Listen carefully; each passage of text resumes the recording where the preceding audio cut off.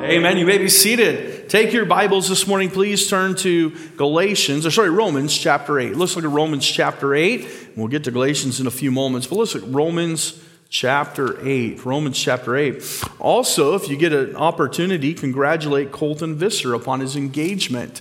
And that took place, and I say finally. And you don't know a whole story behind that, and maybe we'll get to hear it one day.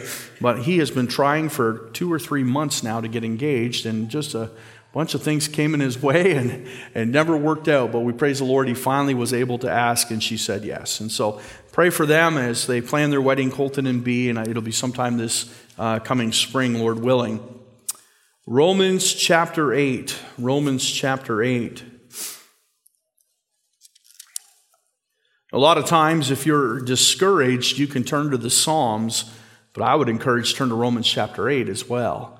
There is nothing but good news here. And we're excited about what the Lord has said to us in this passage, and want to share a thought with you this morning that just like last week, the Lord laid upon my heart in my Sunday morning devotions about the veil of his flesh, how we can come boldly to the throne of grace because Jesus is now that veil. The only thing standing between us and God is a Savior that forgave us. And his message to us is, come unto me, all ye that labor and heavy laden, and I will give you rest. And so what a wonderful thought that the Lord Jesus Christ would do that for us. And similar this morning, I was up early and reading my Bible and praying, and the Lord burdened my heart about a message in a different direction than I was planning. But I just want to share some simple thoughts with you from the Scripture today that I believe the Lord would give us today, not because Al Fury is saying, but because it comes from the Scriptures. And so let's look at the Word of God says, and allow the Spirit of God to speak to your hearts today. The Bible says, there is therefore now no condemnation to them which are in Christ Jesus. I was waiting to hear a chorus of praise the Lord. I mean, if they're ever going to say amen, there's a great place right there, amen? That'll even get a Presbyterian shouting. Let me try it again. There is therefore now no condemnation to them which are in Christ Jesus. Listen, understand, we could just stay here and preach for a while. Each one of us ought to split hell wide open. But there's no condemnation to them which are in Christ Jesus. John chapter 3 tells us that if you don't believe, you're condemned already. If we don't believe in Jesus Christ, we are condemned to a lost eternity without Christ. But if you're saved today, there's no condemnation. It has been taken away. God doesn't condemn you. The Bible says at the end of the chapter in Romans chapter 8, who is he that condemneth? It is Christ that died. Nobody gets to point a finger. The Satan doesn't get to point the finger. Jesus died. And all judgment is left to the Son. But there's no condemnation to them which are in Christ Jesus, who walk not after the flesh, but after the Spirit. For the law of Spirit of life in Christ Jesus hath made me free from the law of sin and death. For what the law could not do, in that it was weak through the flesh, God sending his own Son in the likeness of sinful flesh, and for sin, condemned sin in the flesh, that the righteousness of the law might be fulfilled in us who walk not after the flesh, but after the Spirit. For they that are after the flesh do mind the things of the flesh, but they that are after the Spirit, the things of the Spirit. Now, as we read Romans chapter 8, I want you to notice with me how the thought begins to develop. Every verse is talking about the Spirit and the flesh. Paul said to us in other passages of Scripture that the Spirit and the flesh warreth with one another. How many of you remember that? How many of you would agree with that? There's a constant battle. The Apostle Paul himself said, the things I should be doing, I'm not doing. The things I shouldn't be doing, I am doing. Oh, wretched man that I am. He said there's a constant battle, a constant war of my flesh and the Spirit of God. And the things listen, let's be honest. We read the Scripture and we read sometimes what Paul says and we go, oh, he wasn't real kind to that church over there. He was a little harsh in what he said there. And Paul will later come back a lot of times and admit it and say, yeah, I didn't come to you with very kind words. It wasn't really, I wasn't all that polished. And so he recognized sometimes his faults and his failures, and he says, there's a war of the flesh and the spirit, and it comes out to us in Romans chapter 8 and verse 7.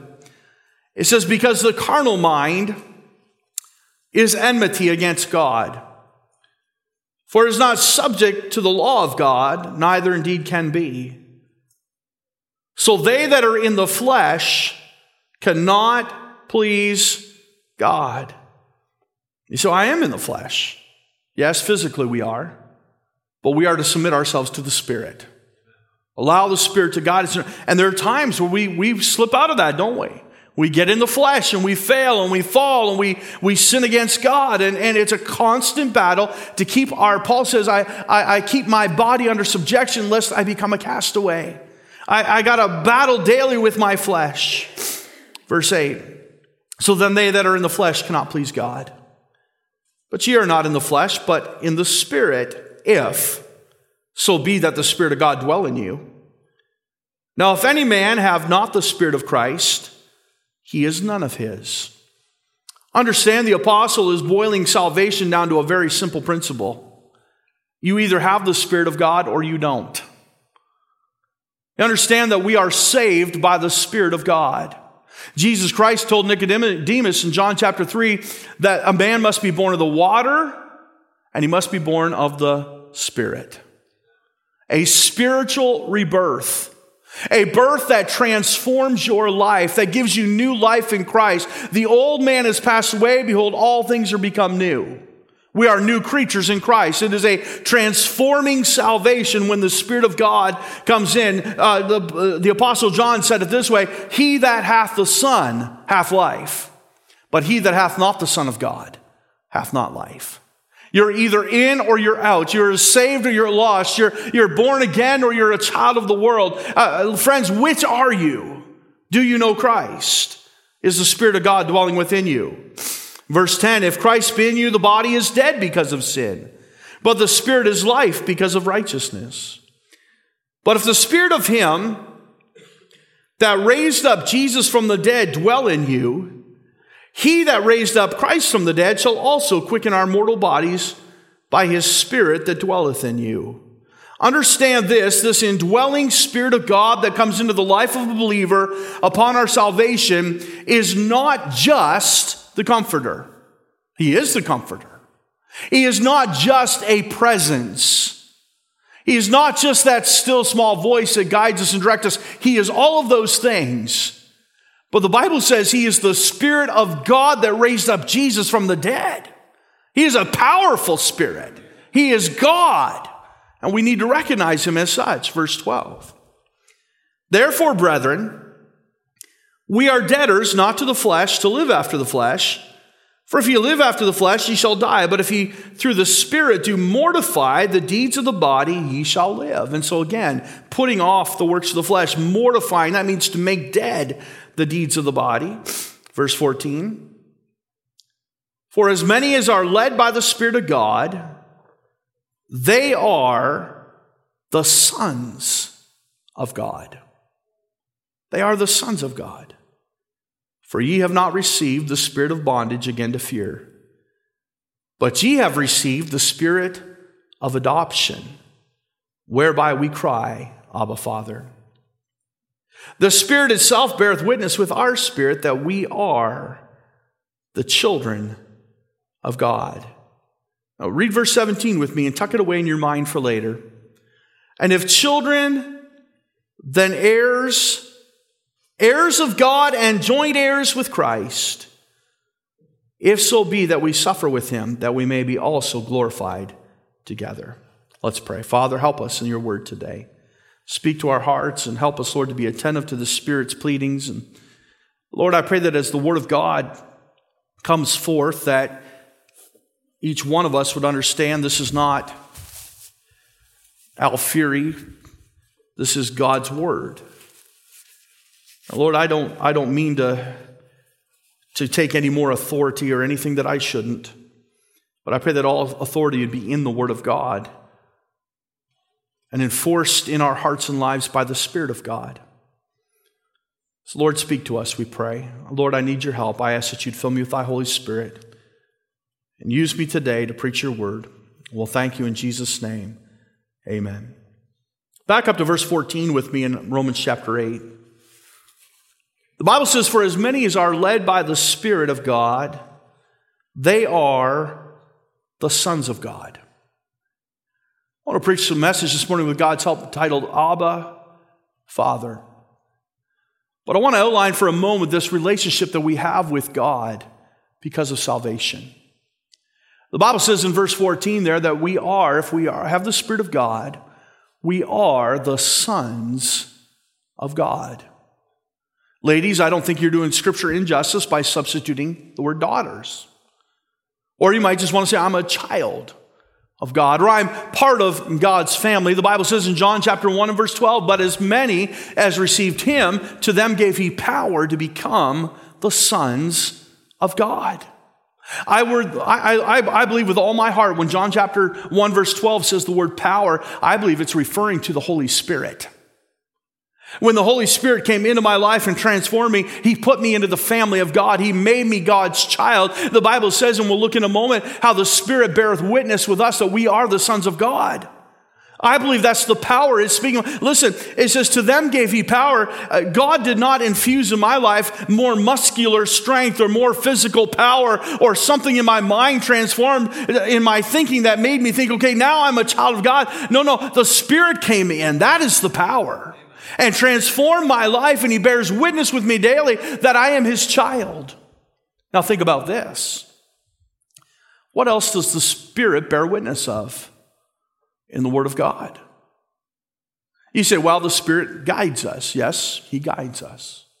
You say the Spirit gives comfort. He is the comforter or the paraclete. He is the one that comes alongside and bears my griefs and my sorrows. And absolutely, he does.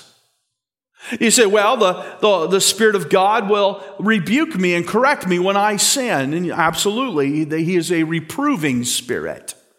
We understand that.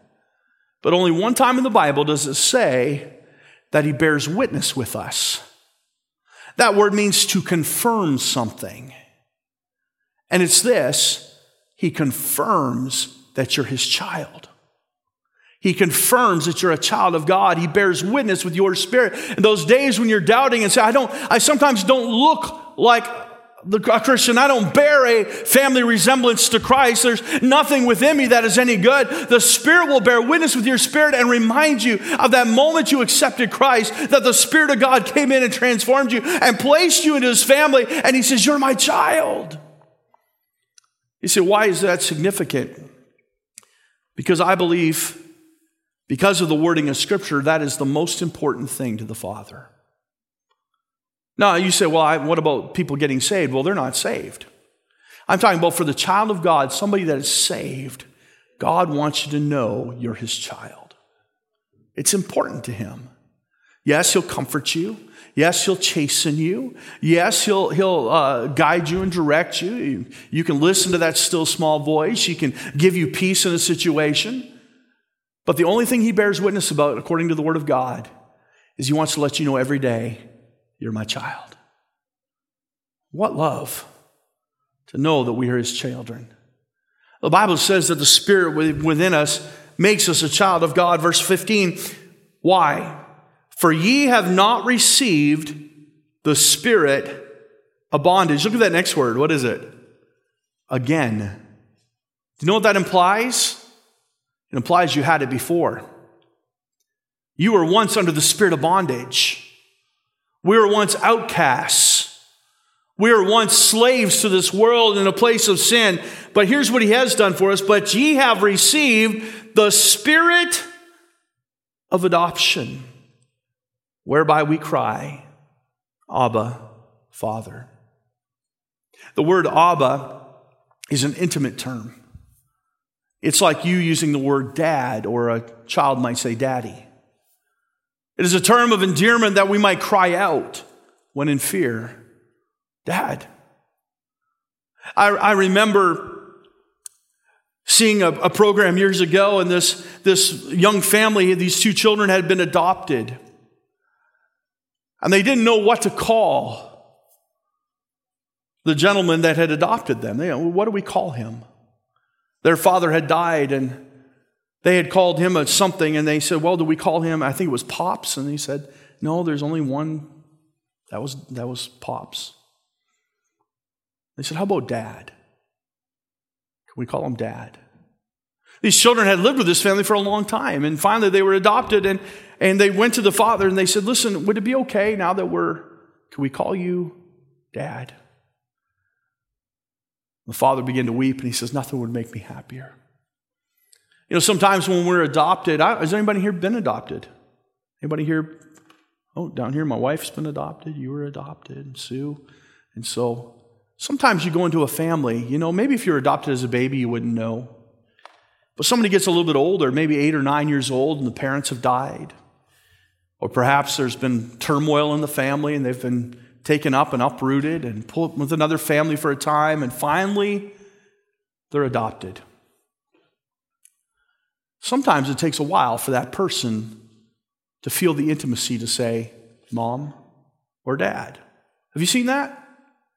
Sometimes they'll call them Mr. or Mrs. because that was the name that they knew them by while they were being fostered, or perhaps during that time of relationship they were growing and they would get more comfortable, maybe even call them by their first name, but eventually get to the point where they can say, that's my mom and that's my dad. Understand this, what the scripture is saying to us today is that we have been not given the spirit of bondage again unto fear, but God has sent the spirit of adoption. You say, why is that significant? Because the spirit of adoption has one job.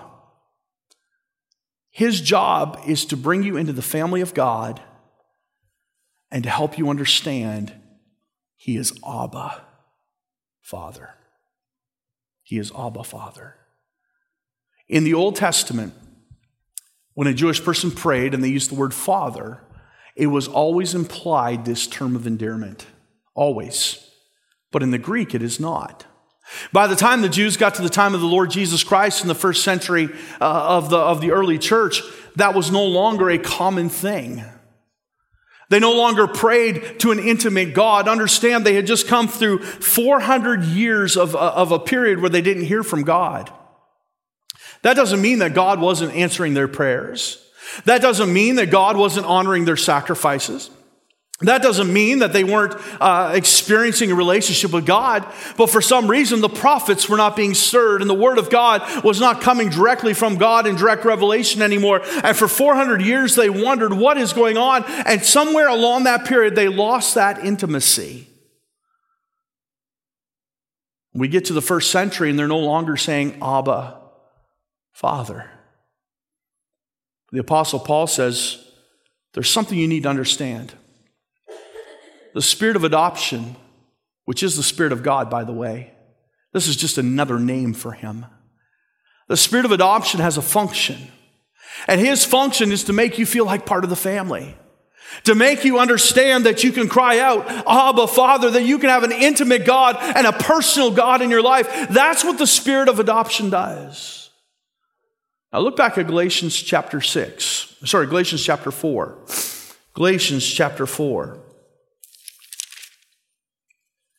Galatians chapter 4. I want you to notice something. Now listen, the word Abba only appears 3 times in the whole New Testament. In the Old Testament, it is implied. When you see the word Father talking to God, it is implied.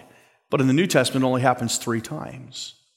Romans chapter 8, we see that it's called the spirit of adoption that helps us understand that we have an intimate, loving, caring, not just a father, a dad.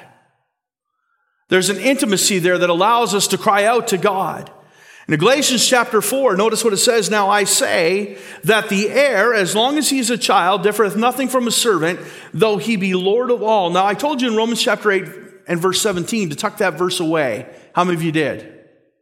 How many of you got it memorized? Romans 8:17, you all know what it says? All right, Galatians chapter 4, verse 1, tuck that verse away as well. We're going to come back to it in a moment. Look at verse 2. But as under tutors and governors until the time appointed of the Father, even so we, when we were children, were in bondage. Now, there's another word that's similar, isn't it? The word bondage. Under the elements of the world. But when the fullness of time was come, God sent forth his Son, made of a woman, made under the law, to redeem them that were under the law. That ye might receive what? The adoption of sons. And because ye are sons, God has sent forth the Spirit of his Son into your hearts, crying, Abba, Father. Wherefore thou art no more a servant, but a son, and if a son, then an heir of God through Christ. Now notice this. The Bible says here, we talked about in Romans chapter 8 that we have the spirit of adoption. Notice what it says here. Paul gets a step further. He says, now it's the Spirit of his Son. Now understand there's one Holy Spirit. But we also know God is Jehovah, El Shaddai. How many names of God could we? Hundreds. We watched that video last Sunday morning and for 12 minutes went on just the names of God. The Holy Spirit is known as the Spirit of adoption. He's known as the Comforter, but he's also known as the Spirit of the Son. The Spirit of the Son. See, why is that significant? What difference does it make? It's just the Spirit. No, there is a difference. The Spirit of adoption comes into our lives and says, here's my purpose. I want you to understand, I'm not just going to call myself the Spirit. I'm going to call myself the Spirit of adoption. Because I want you to know I'm bringing you into a family. I want you to know that I'm going to teach you that God is not just your father, he is your dad. He's loving, he's intimate, he's personal. But now in Galatians, Paul says, I got to take this a step further. I want you to know that the Spirit of the Son is also involved here. Now, wait a minute. Why is that different? It's the same Spirit. It is the same Spirit, but it's talking about the function.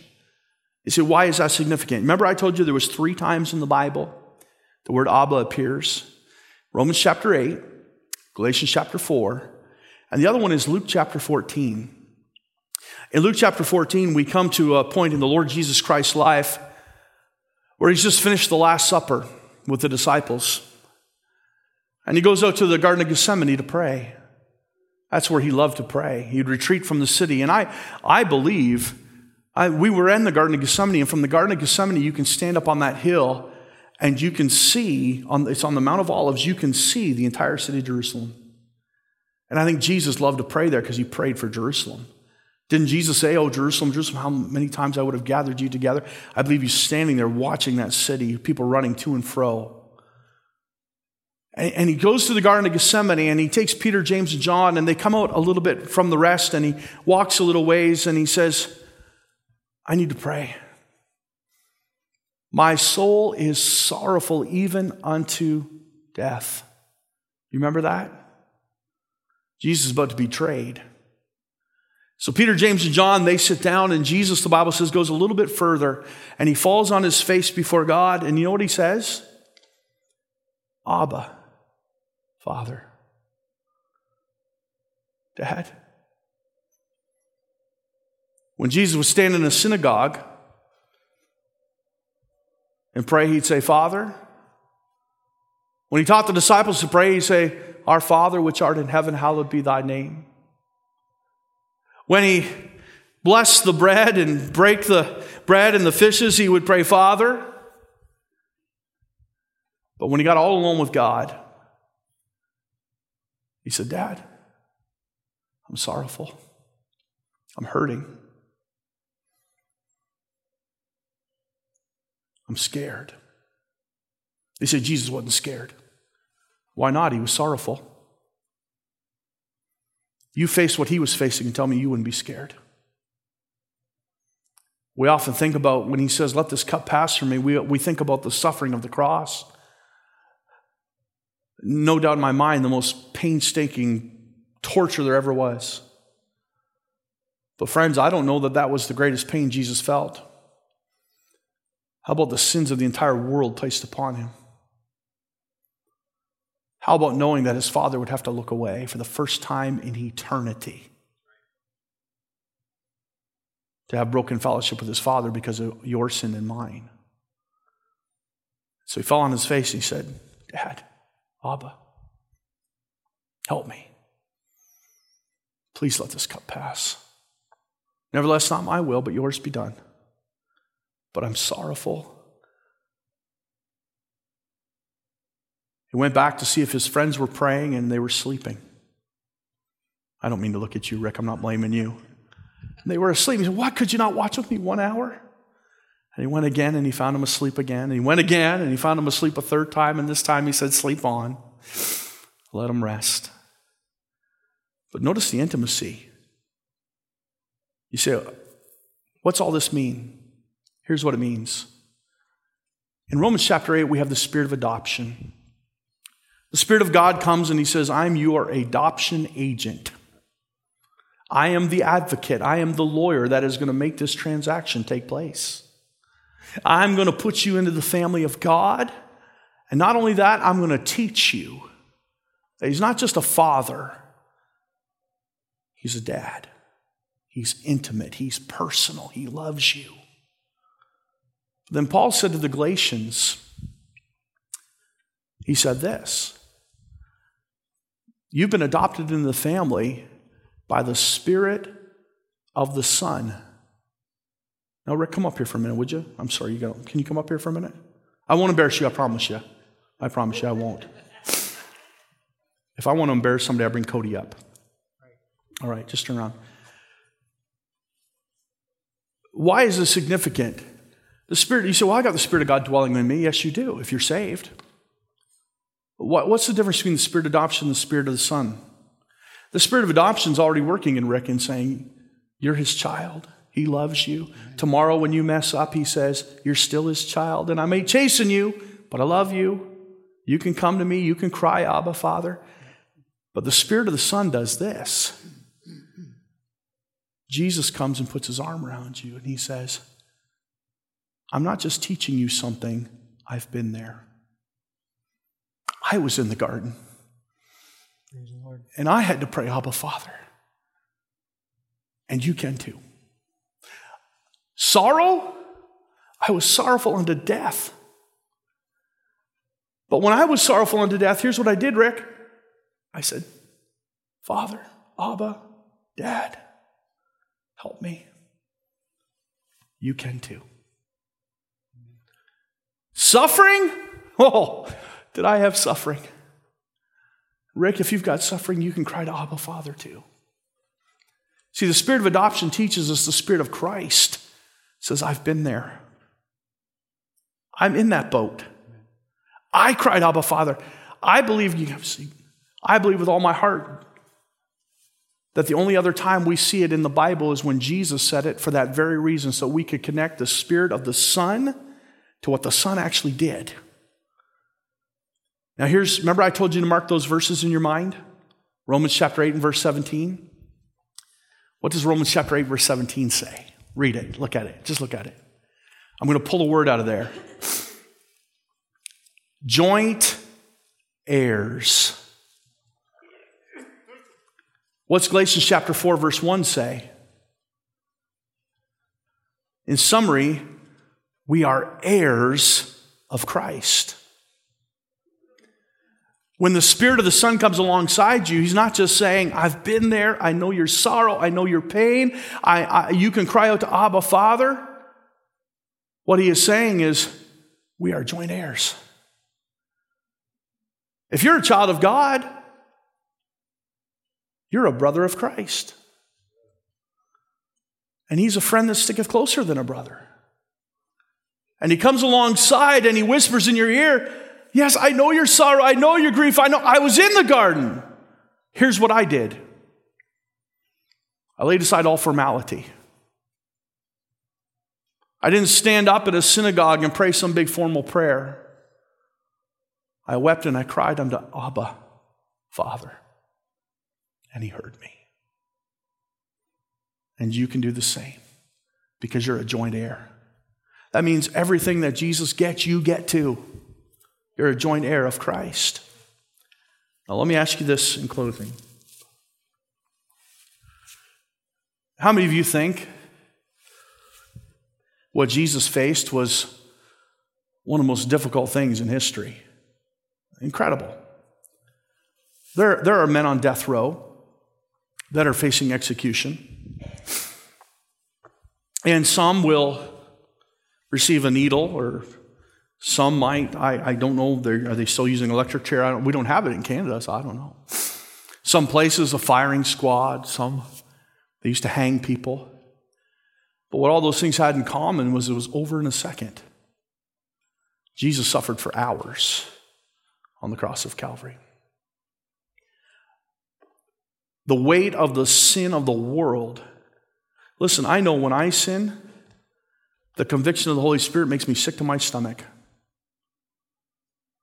It's just a weight that I have a hard time with. Jesus had to wear all those sins of the world upon him. He had to bear his Father turning away. And he said, well, what did Jesus do? He said, Abba,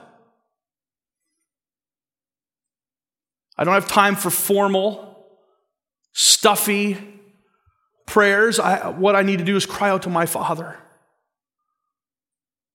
Let me ask you this. If Jesus faced all that, do you think there's anything in your life he can't hear? Is there anything in your life that you can't take to him? Is there anything in your life that you can't lay down and trust Jesus with? Father, I'm hurting. He knows. And he says, I don't want to be some far off. I looked up the word father. You know what it says in the dictionary? Progenitor. That sounds really exciting, doesn't it? You ever written a letter to your dad and said, hi, progenitor, how are you? But to have a dad is a term of intimacy. Sometimes we get up in church and we say, oh, Holy Father, and what we're saying is, oh, progenitor of the world in some far-off place. I'm hoping you can hear me. God says, no, I want to be intimate in your life. I'm your Abba Father. You can take anything to him. Let's pray. Father, we love you. We thank you, Lord, for being a personal God. There are so many theological systems out there that believe that God set the earth in motion and he's some far off, impersonal God. But Lord, you sent the spirit of adoption and the spirit of your Son to teach us that you want to have an intimate relationship with us, that we can cry out to you at any moment and know you're there and listening. Lord, help us to just grasp that. Help us to give thanks and praise for who you are. I know there's folks in here today that are grieving the loss of a loved one and the loss of a friend. And I know there's people here with sorrow. I know there's people here that are struggling under the weight of the burdens of life. And I just pray, Lord, that they would know today and be reminded that because Jesus could go to his Father and we are joint heirs with him, that he's encouraging us to do the same. Lord, help us to know this personal God who loves us. Help us to draw closer to you. We'll thank you in Jesus' name. Amen. Let's stand today with our heads bowed and our eyes closed.